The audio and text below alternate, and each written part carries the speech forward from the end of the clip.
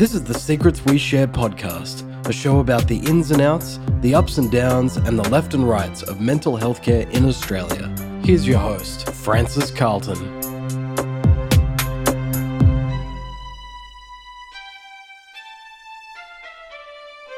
Welcome to Secrets We Share, brought to you by Secret Keeper Counselling, where we talk all things mental health with clients and clinicians. There may be tears, laughter, triggers, some learning and some profanity. So you've been warned. Now make yourself a cup of tea, sit back and relax as I talk to Dawn from Canberra about her life with mental health. Welcome, Dawn. Hi, Francis. Hi. Thanks. I'm sorry about the dog. So we have this beautiful, beautiful dog called Princess with us today. She has her own issues. Tell me about Princess's issues. Princess is a rescue dog from 4 years ago. She was only going to stay here for about 6 weeks. She was a failed fighting bait dog who was handed back into animal services. She's been through 5 homes by the time I got her. And I got her off Facebook, actually, from a very nasty Scottish man. And, my son asked me to rescue her, and 4 years later, she's still here. But she's got social anxiety. She lived under our kitchen table for the first 3 weeks. But she's brought joy to our family as a rescue mutt. She's very sooky, but so soft. Oh, yeah. That's her, one of her saving graces. Yeah, But short-haired dogs, they just shed everywhere. Yes. I have a short-haired dog, so I get it. It's amazing how much hair a Chihuahua can produce. Absolutely. Well, Princess each month produces her weight probably in hair. Yeah. But she's very, very loving and very much a therapy dog for you. Oh, very much so. She's helped me through some very hard times in those last 4 years considerably. Looking after aged parents and then the palliative care and end of life. Yep. Tell me a little bit more about you as a carer. Well, I've been a carer from a very young age. My earliest memory is probably from about 5 years of age. So I had 2 parents who, one with a borderline personality disorder, which we would now know it as. And my mum is a manic depressive or bipolar type 1. So then my mum became a single parent, but and then I had to basically care for her. I had to be the parent growing up. I am one of 6 kids, but mum had an unfortunate history of losing her first 4 children to a previous marriage. And my parents actually met in a mental institution. Right, wow. And that's where I was conceived when you do the maths. So I wouldn't have had the best start in life. And I was born to those parents to replace the 4 children that she lost in her first marriage because she was institutionalised. So she lost custody of her first 4 children? Yeah, and they were scattered to the 4 winds around Australia. So they were put into the foster and the adoption systems? No, family members. Yep. But the two youngest of the 4, they were put into a children's home, which they were in for 2 years, and it's a horrible story. But I mean, that's part of the mum's story and part of my history. Yeah. I don't come from very good mental health stock, so put it that way. And that's continued throughout your life, that thing? It has, yeah, but I'm a rescuer. So I don't think I had a childhood. Okay. I don't remember one. So you mentioned earlier on, before we started recording, that you remember making phone calls to 000 at the age of 5. Yeah. Well, back then you rang the operator. Okay. This is back in the dark ages because I'm nearly 50, so yeah, we're talking back in the 70s. It's not that old. Well, I'm feeling old. Yeah. Back in the 70s, we had community health centres in Western Australia where I grew up, and you rang the operator, gave them a special number for the community health, and then the social worker, you were sort of triaged over the phone, and they would send a social worker out. So it was quite progressive because we lived in a community that was where they put single mothers Lockridge in Western Australia, and so we had a community health centre with on-call social workers for those issues. For when families melted down, and where we lived in the Housing Commission flats, we regularly had government officials coming through, checking on the welfare of children. So really, it was good. It was a safety net. But very early memories of mental health problems and being exposed to the idea of mental health issues. Grown up themes as a 5-year-old, from 5 years of age. Yeah. But I've got memories back to 3.5, that my parents, their dysfunction. So moving around to avoid community scrutiny, I think. I now know that Mum used an alias for a couple of years. My birth wasn't registered for the first 2 years because she was frightened of the government taking me. Right. Because of what happened with the first children. Yeah, so a real fear of being separated from her children after the first 4. Yeah, and she never lost away. that fear. It was always a government conspiracy. It was a theme throughout my whole life with living with my mum. So thinking about your sort of like your schooling and how you went through school, how did you go with being separated from your mum to attend school? I attended a lot of primary schools, going to family friends, going to mum's sisters and brothers' houses as a young girl. So she had 5 siblings. So mum being where is she in the pecking order? Mum was in the middle. She was a middle child, but had the most mental health issues. But knowing now that all of Mum's siblings had a level of mental health dysfunction. So that was hard. I just accepted it because I didn't know any different. Didn't know any different. Yeah. And when do you think you started becoming a rescuer? From 5 years of age. So you've never stopped being a rescuer? Never. Okay. Because also Mum's friends, the people she mixed with, were also had extreme mental health issues. And Mum herself was a rescuer, whether it be animals, people. Mum was a hoarder. So stuff from the side of the road. Did I learn that from my mum? Nature or nurture. But I think it's cellular because my nana was pretty bad, but I know her backstory now too, which was quite horrific. It just, my family history is just, it's like a vicious circle. Very strong women, but the mental health issues have brought them undone. When you say undone, how did that sort of manifest?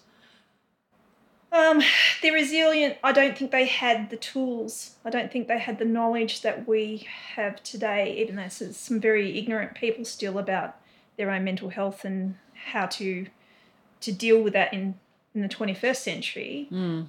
My mum had very Victorian ideas about mental health, and as did her mum.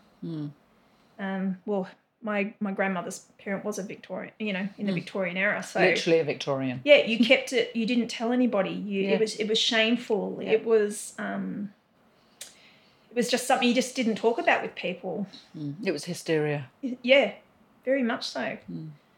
And I was lucky. I've had a lot of good mentors going through that system. So I've been able to work it to my advantage because I think I still had the same problems that my mum and my grandmother did. And going through my mental health journey. Yes. My medical health has been the bigger issue, probably causing the mental health issues. Yeah. Would you share some of your mental and medical health problems with us? Well, I've got a lot of labels. Yeah. So it probably started out with the big eye-opener was the Hashimoto's diagnosis, and then finding out my grandmother had a pituitary problem with her thyroid. Then my mother having Hashimoto's, but looking at all her diagnoses, and she was dying from the day she was born. Every time you talk to my mum, it was like, oh, I'm dying. It's like, well, okay, let's break that down. I've been quite scientific, where mum was very emotional. So I have Hashimoto's, I have polycystic ovaries, I have, what else have I got? I've got, now I have a heart condition. I have 3 types of tachycardia. So I've got a pacemaker now. Right. So, but it comes from a connective tissue disorder.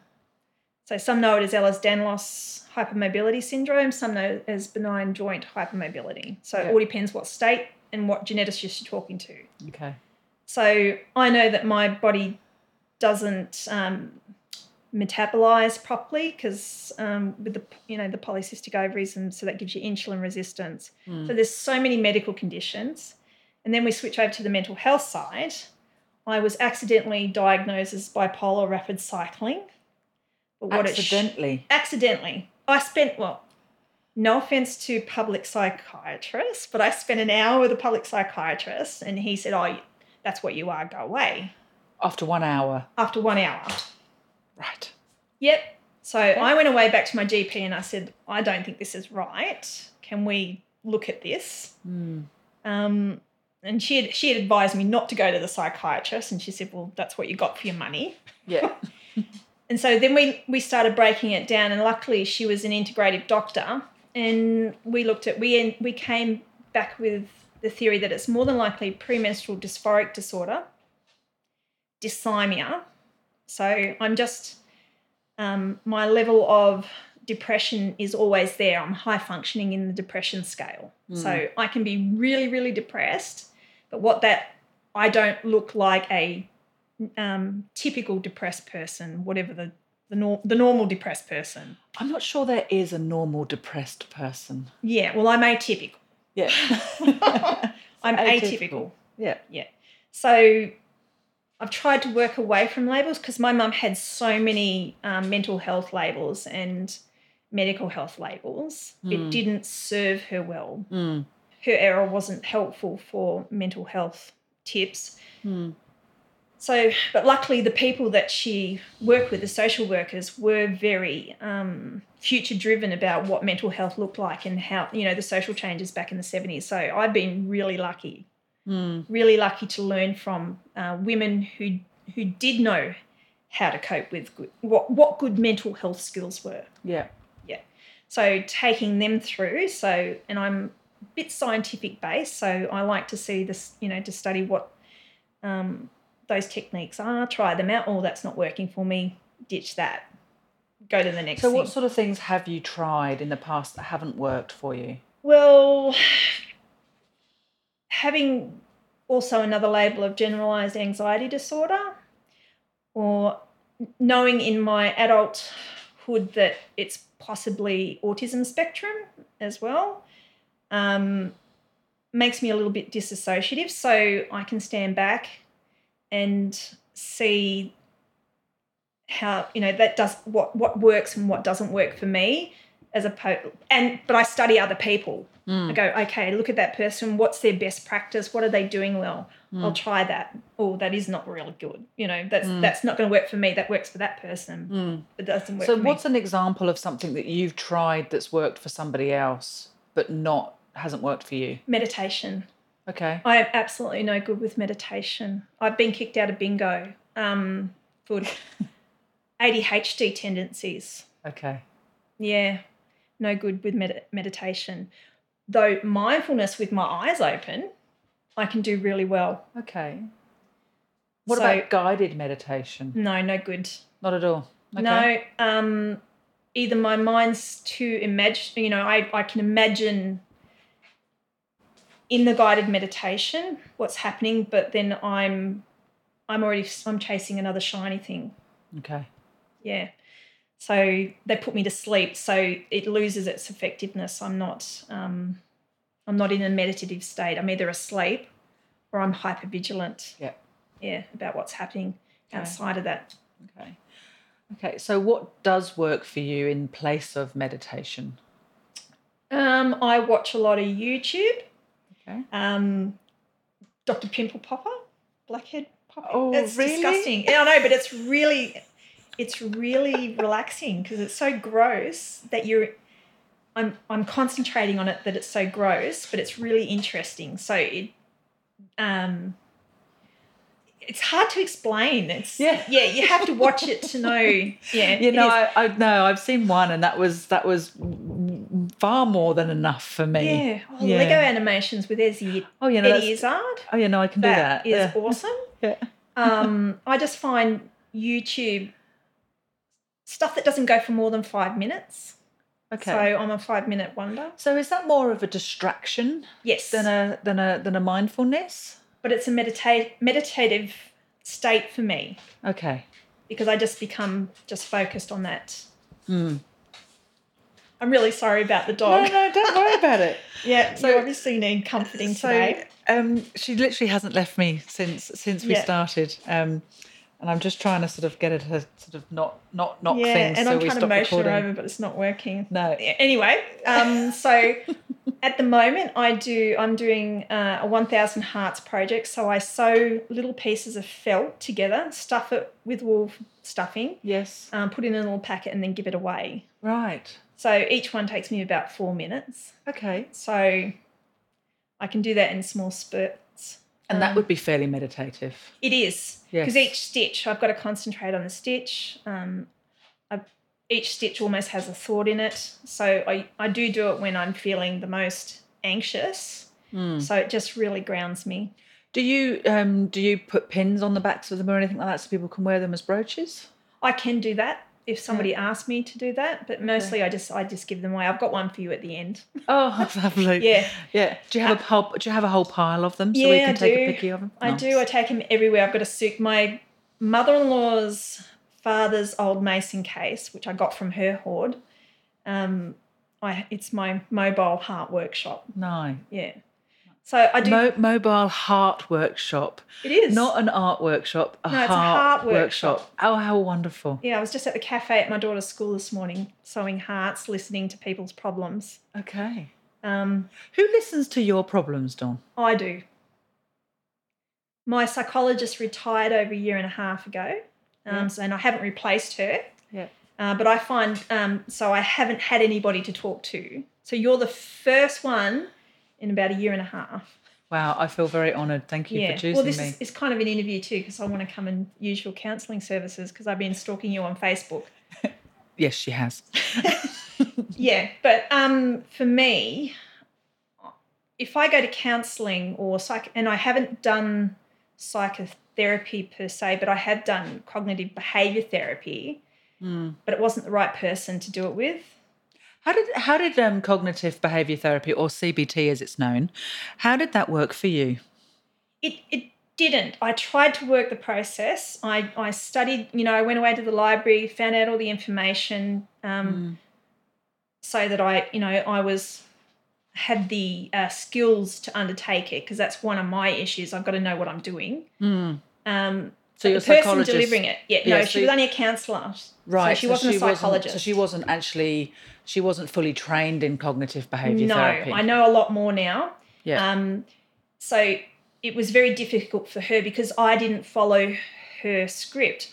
I was working out of a textbook how to be a recipient of CBT, but she didn't deliver it to me in a way that it worked for me. So yeah. So I had to exclude myself from that therapy. And I come from child abuse. I come from emotional abuse in my family. So you also have a history of trauma. Oh, hell yeah. On top of all of the supporting and being a carer from the age of 5 and being an adult very, very much younger, you also have trauma layered on top of that as well. Yes. Yep. Yeah. Mum's partners, next door neighbours. I didn't know any better. I didn't know what sexual abuse was until my early teens. Right. Until somebody said, gave me a book description of what sexual abuse was, and I went, "Oh my God, that's me." But still not knowing the shame, because I did talk to my mum once, and she told me I was a liar. It never happened. So, okay, compartmentalise it, move on. Yeah.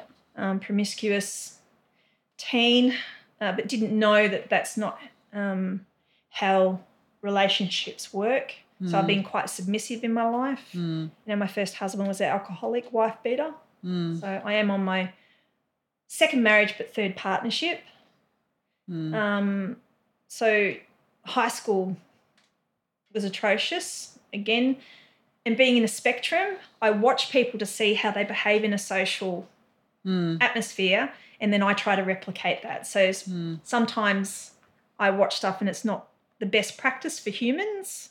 I practice that and go, right, no, that's definitely, I shouldn't be doing that. Because someone will say to me, hey, Dawn, why are you behaving that way? Oh, because such and such was doing it. So not best practice for humans. What do you mean? Had you been watching other interactions as well?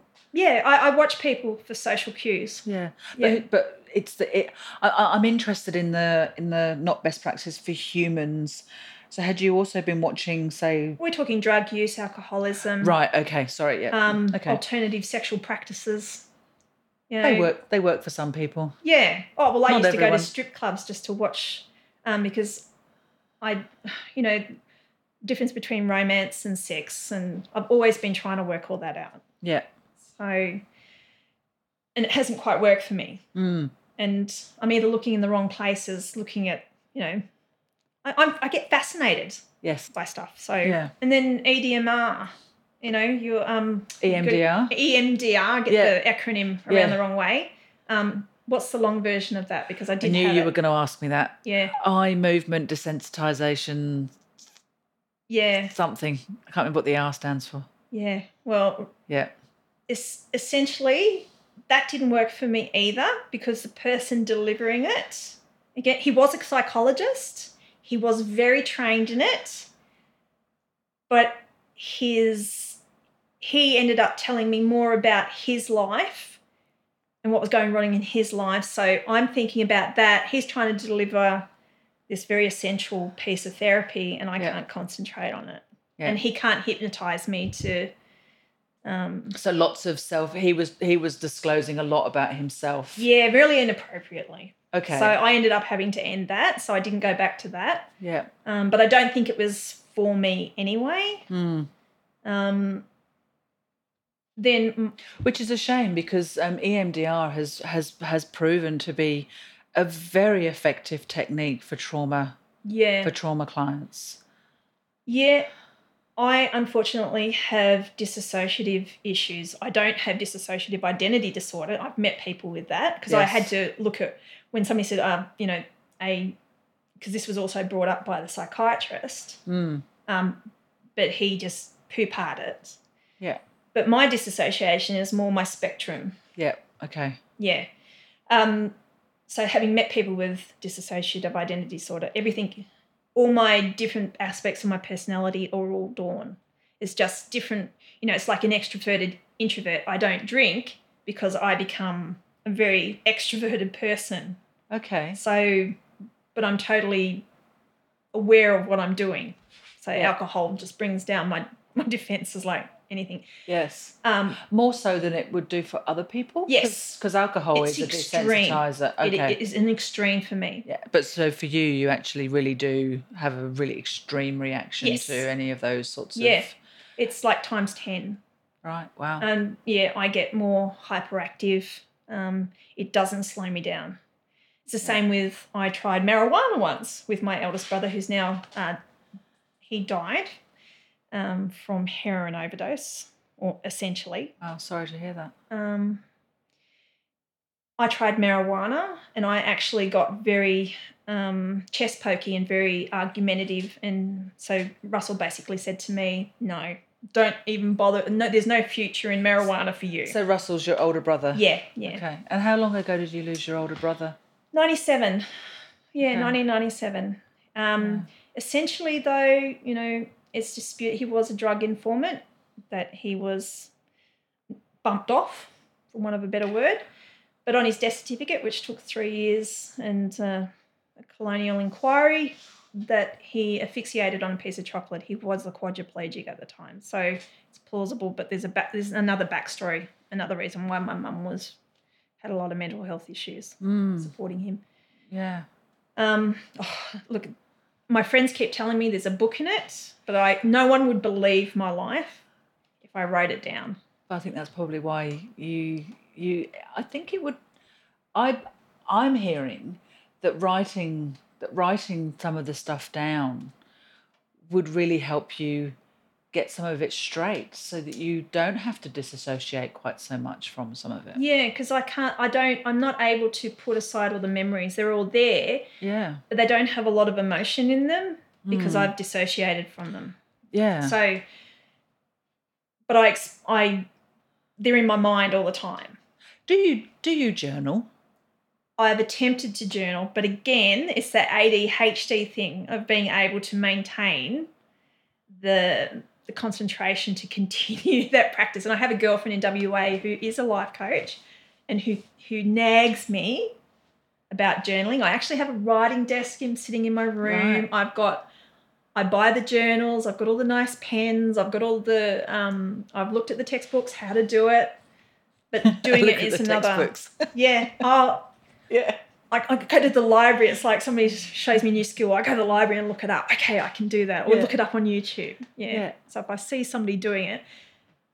But Maureen does instruct me a little bit on I should be doing this, and she shows me, and she's very good at it. Yeah. We both met at a special arts high school, and she's very artistic. I'm artistic in a controlled way. So, yeah. The concept, I understand the concept, but doing it's the practice of actually sitting down and doing it. I've attempted it. I have many failed attempts, but it's like Thomas Edison. I think he did the light bulb. He did. 1,500 times he tried. I don't know the exact number, and, the 1,501 time it worked for him. Exactly. Yeah, well, that's a bit like me. And he'll forever go down in history as the light bulb guy. Yes. And I understand the concept, and but actually getting me to do it. Yeah. Yeah. I orbit a lot around things Yeah. until I feel comfortable. Because it's still, I intrinsically have a history of shame about mental health. And to write it down, to put it onto paper, would mean that it's there forever. So I tend to start writing stuff and then burn it. Right. So you write it, you get it out. There's a part of me that still feels cleanse it. Too much shame to have it written down. Though I do read a lot of autobiographies of other people who have done that. And you're also taking part in this podcast. Yes. Which is, sharing with a lot of people. Yeah, and I do feel a bit disjointed and talking about it because there's so much, because where do you start? Where do you start? Oh, I'm definitely hearing that there's a lot going on for you. Yeah. So right at the beginning of this, you said that you were a rescuer. Yes. I'm wondering. I was out rescuing this morning. You were out rescuing this morning. What was happening this morning? At my daughter's special needs school, we have special needs parents as well, and if they have a crisis, I'm the person that will sit down and just effectively listen. Okay. Sewing my hearts. Yeah.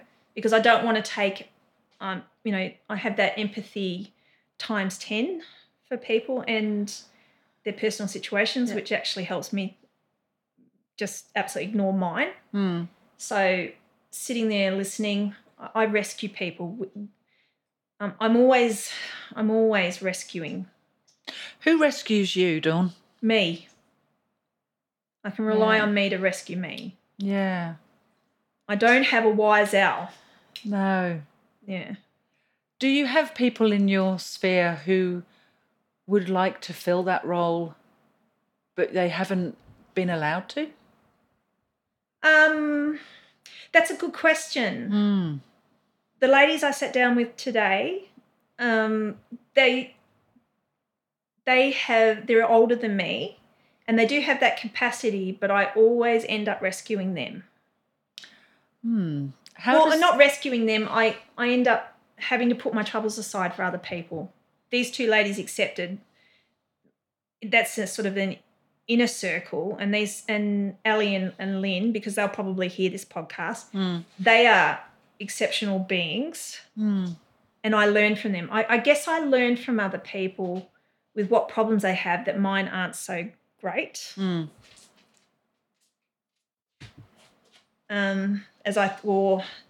As problematic as I thought they were. So I think that's why I do it. To see how the other half lives. Yeah. Because sometimes when we have this sort of persona of being a rescuer and a carer, we can find it very difficult to let ourselves be rescued and cared for. Yeah, absolutely. And it's actually a lot easier to focus on everybody else's stuff than it is on our own. Yeah, and that's one of my problems. Yeah. So you acknowledge that you do that. Oh, yeah. Yeah. Yeah. So Lynn and Ali.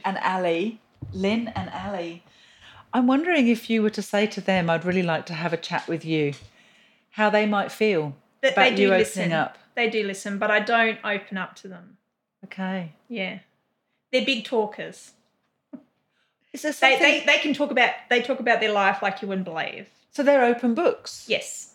Very much so. Yeah. 2 wonderful women, and I hang out with them to learn from them. But all my friends, most of my friends have ever been in their 80s. When I lived in Narooma down the south coast, my best friend was 83, and I'm in my 30s. Yeah. Before her, when I'm in Walgett, my best friend was probably in her late 70s then, and I would have been in my early 20s. What stops you from making connections with people of a similar age? Good question. I don't know. Maybe because I'm looking for a mother figure. Because I was a parent to my own mother. Yeah. Yeah. Yeah. Yeah, that's certainly a possibility. Oh, I know it is. Yeah. Yeah, I'm pretty sure that's what it is. So it's something you need to work through. Yeah. Well, Lynn and Ellie are closer to my age. Big shout out, I think, to Lynn and Ellie. They are. They're absolutely remarkable ladies. And I don't know if I'm in a rescuing situation, but I think they rescue me as well. Yeah. I'm sort of hearing from you that you've got this real sense of identity and pride about being a rescuer. Yes. Empathy, kindness and love. I have a lot of love for humans, and I like to find out people's backstories, why they are like they are. Yeah. To try and I like to try and understand people because it helps me to understand myself. Okay. You do a lot for other people. What do you do for you apart from making hearts? But that's even for other people, really. I sit in the shower. You sit in the shower. Yeah, I buy Nutrimedics and use it in the shower. Okay. Wash very expensive cosmetics down the drain. I have been attempting to try and learn how to play the keyboard, piano. Okay. Yes. Because I don't want to have dementia, because I've just come out of a long-term caring role for my mother-in-law with her dementia to end of life. So I want to learn how to do music. I think I've come out of a major depression over a lot of years for caring for aging parents, because my mother passed away nearly 3 years ago. Then my father-in-law 4 years ago, and I was with him when he took his last breath. My mother decided to die before I got to her, but she was in Western Australia. Yes. She died in care, but we had a very precarious relationship at best of times, but I always kept tabs on her. Went home to Western Australia once a year, whether I needed to or not, connect with the rest of my family. And your mother-in-law? My mother-in-law, we brought her to Canberra so I could care for her, but I didn't have her in the house. She was just at a local nursing home, so I was there every day. So that was 4 years of my life. So I can see that there's probably been a long-term depressive state, but high functioning still. So I'm on the other side of that now. But is that because you had to be? Yes. Yep. Well, the failure of my marriage. Then I have a special needs daughter. Then I've Also recovered from my son having anorexia and self-harm in his early teens, and getting him through high school, and my eldest daughter having bipolar, being diagnosed as bipolar, but having 2 psychotic episodes, and through drugs, taking drugs. So your eldest daughter was self-medicating? Yeah. Yeah. Yep. Doing a uni degree. She's still trying to complete that uni degree. She's still trying to get her life on the rails, and she's trying to do that without my support. Kudos to her, though we're estranged essentially. So and the relationships are sort of mirroring what happened with my mother, except the reverse. You know, my mother had the bipolar, and my eldest daughter has the bipolar. So, and she's not caring for you. No, yeah, no, Yeah. no. No. No. But we've digressed I love her away dearly. from I love her dearly. Yes, we've digressed away from the self-care. Yes. Because It's one of my tactics. yeah, absolutely, it's one of your tactics. Yeah. Yeah. Self-care, I want to be more artistic, and I do have a craft room. But at the moment, I guess I've been struggling with hoarding, that I have the hoarding gene. Yes. So when you have high-functioning depression, you can hoard. I am a collector, and I get it from my mother and the co-parent, or my ex-husband. He has the gene. His mother was a hoarder. But I think my mother's hoarding bore out of a high-functioning depression, and I think my mother-in-law's as well. So I'm trying to get past that. So that's been, I watch a lot of YouTube hoarding.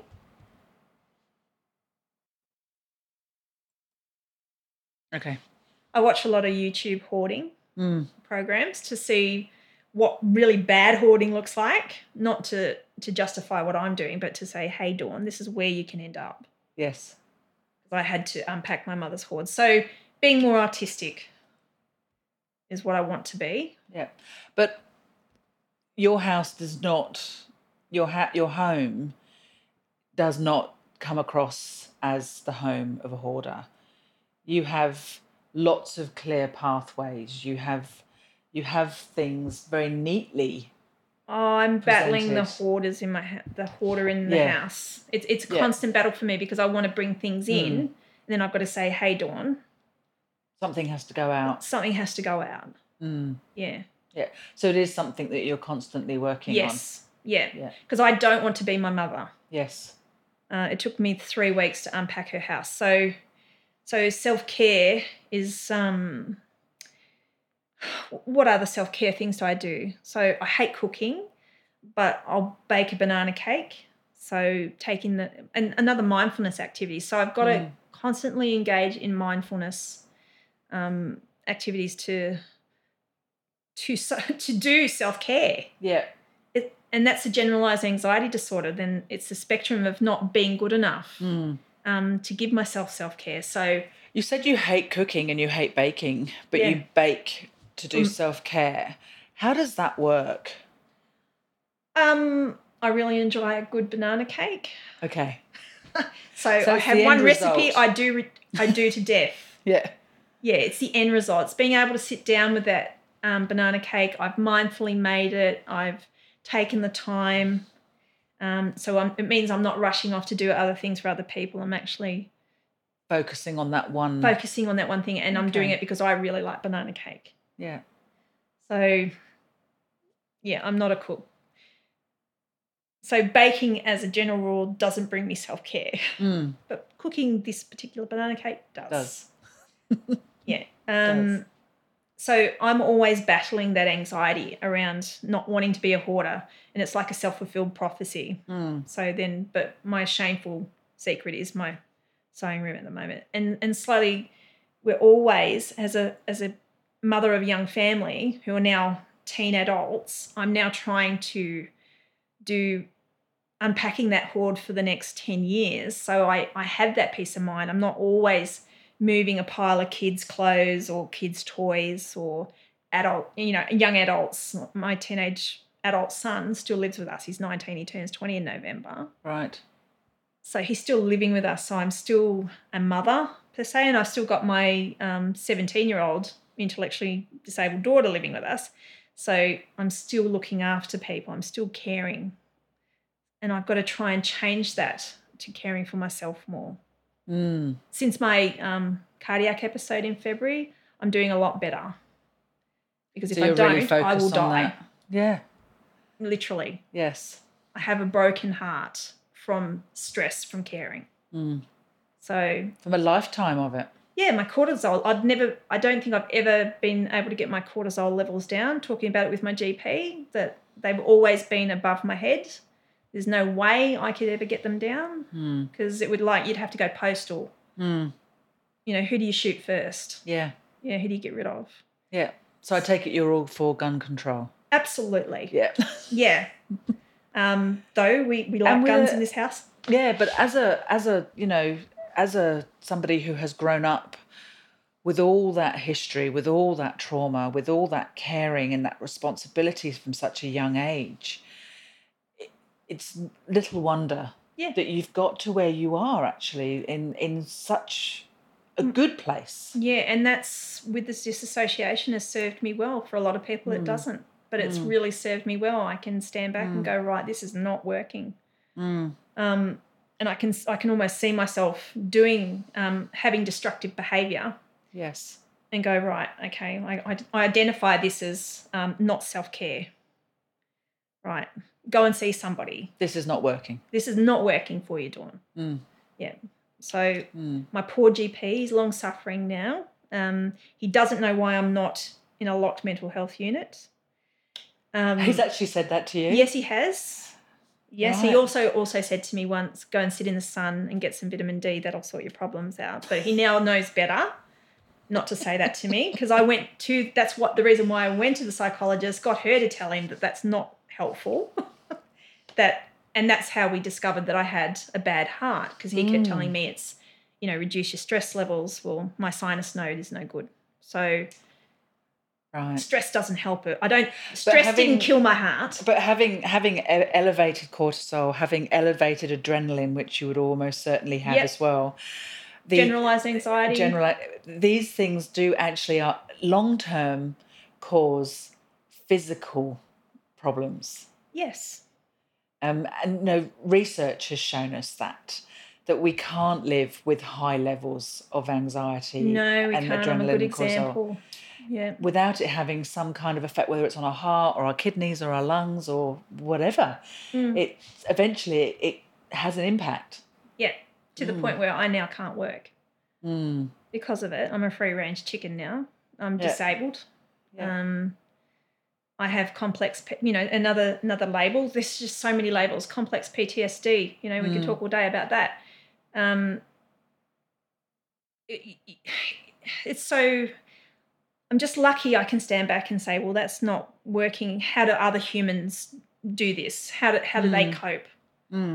So I guess I have the. There's a big word for it. I can't think of the word. It's one of the problems. I have an auditory processing issue as well along with ADHD that I don't test well on paper, but I have a very high IQ. I can orally do tests, but I can't sit in an exam. Yeah. So I do go to the library and read a lot. Yeah. And learning, so many self-help books on mental health that I do get overwhelmed. What is the best practice? So, talking about carers' grief and how to recover from that is what I'm working on at the moment for myself. Yeah, because you have experienced a lot of loss over the last few years. Well, I work with Mum, with Shirley, my mother-in-law. I worked in the nursing home as a volunteer doing diversional therapy. And then so I not only experienced her loss, I experienced no less than 27 other residents who passed in that time I was there. Wow. So, I couldn't understand why Palliative Care Australia didn't want me on their books as a volunteer for 12 months. But I understand that now because I went away and went, okay, yeah, that's a problem. Yeah. Yeah. And then having your own personal grief, which is I lost my best friend. Shirley was my best friend. So working through that, every time I see an elderly person, I start crying. I couldn't figure out why. It's like I was grieving their impending death. Wow. So I've been walking around like that for the last few months. Yeah. Yeah, that's pretty bad when you see a grown woman crying in the middle of Civic and people don't know why. It's like I've seen an old person. Yeah. So there's a lot of triggers. Person, and I've anticipated that they're going to die at some point in the future. And I'm really sad about that. Yeah. Yeah. And another acquaintance of mine sort of said, hey, do you think this is a problem? You shouldn't really be around old people for a while. So don't go back to the nursing home. Okay. Yep, I get it. So you've given yourself a bit of a break from the nursing 12 home. months. I take the Palliative Care Australia approach because I do want to become a volunteer for them. Have you thought about, because you do enjoy learning so much? Yeah. Have you thought about doing sort of like a death doula course or something like that? Well, I've just found a death doula on Facebook that I'm connecting with. Yeah, so the reason is because they actually teach you how to disassociate in a practical way, in a far more controlled way. Well, I have a rapport with dead bodies. I can sit with a dead body better than I can sit with a live person. Right. So I've found with doing the end of life for my father-in-law and my mother-in-law that I have those qualities to be able to sit with a person dying.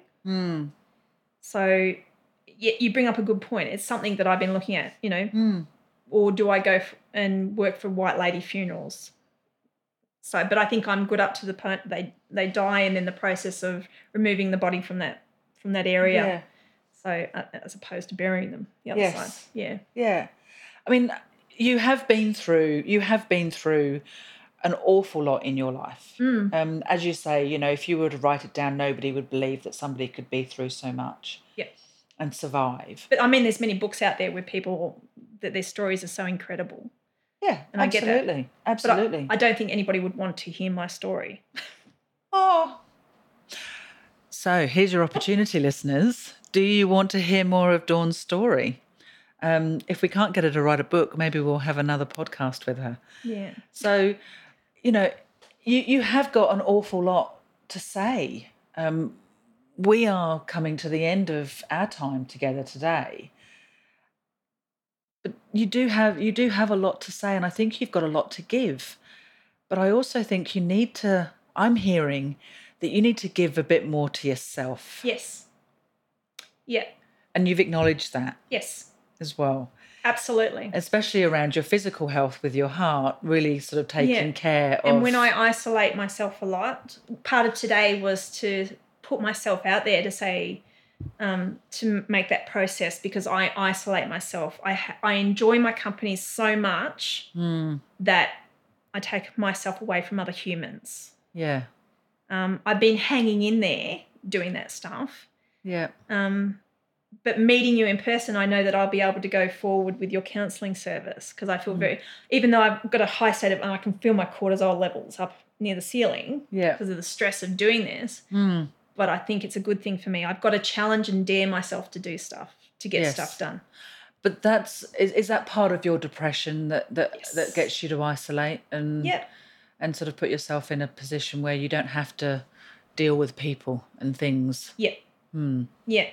Because because most of the time I end up rescuing them.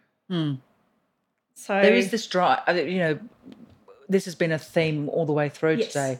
This desire to rescue. And I've got to rescue myself. But other people, you've also got to let other people in to rescue you as well. Oh, yeah. Yeah. And I'm not good at it. No. I'm not good at it. So that's a learning that we can all take that as a learning. Even myself, I'm a counsellor, so I have this. I'm very good at caring for other people, not so great at caring for myself. I'm the first to admit that. I practice your self-care Sundays. Oh, do you? Yeah. I take all your advice. I've found your counselling Facebook page to be the best one I've come across, the most practical, the easiest to understand, and to then put into practice. Yeah. So on my Facebook page, I do self-care Sundays. I haven't been doing them quite so much lately because nobody watched them. I do. I know. I would do a live video and I'd sort of like be there and there'd be like no numbers up in the corner. So I'm like, oh, nobody's watching it, so why bother? Yeah. So no, maybe I'll start doing those again then. Just sort of, Yeah, you know. I don't often get to do the live ones, but I do watch it up post live. Yeah. So They are helpful. Yeah, I must admit I do. Sundays, actually the weekends generally are very very self-care orientated for myself because I can see up to 18 clients in a week. And some weeks are bigger than others. And sometimes I do just need to go to the movies and not, check my brain at the door. I went and saw the perfect movie for that actually last weekend.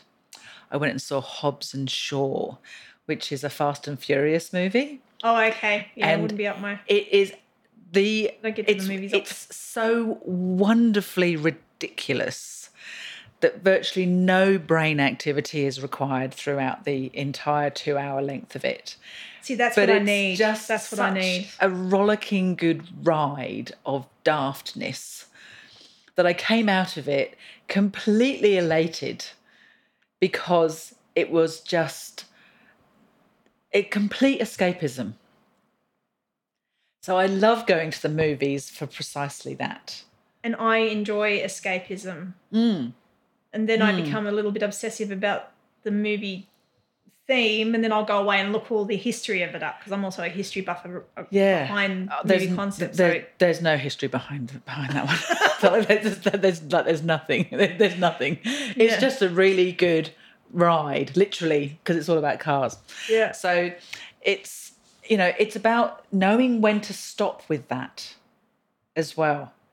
So when you go and see something, allow yourself because I'm also guilty of that to a degree. It's about saying I am only allowed to do research on this topic for this much time. I've got to do that a lot.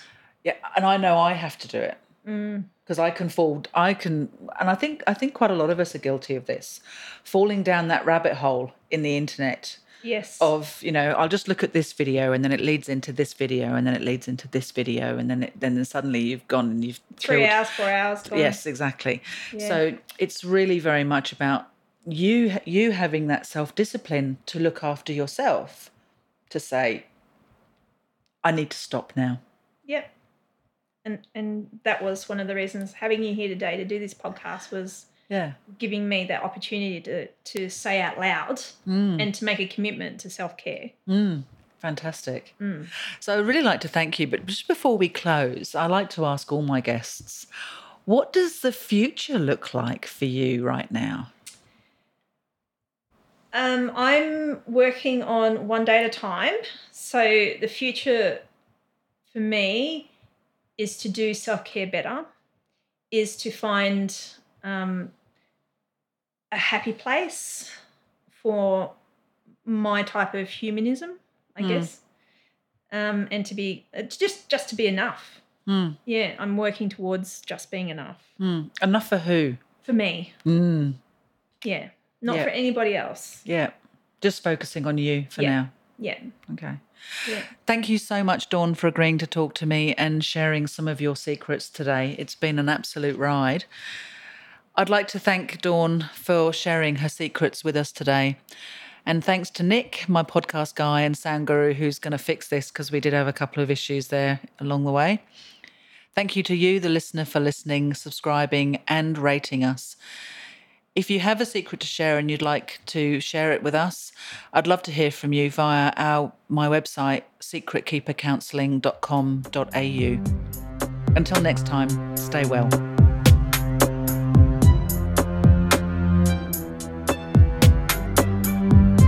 Thank you for listening to Secrets We Share. If you're interested in sharing some of your secrets, please visit our website at secretkeepercounselling.com.au. Keep an ear out for our next episode soon.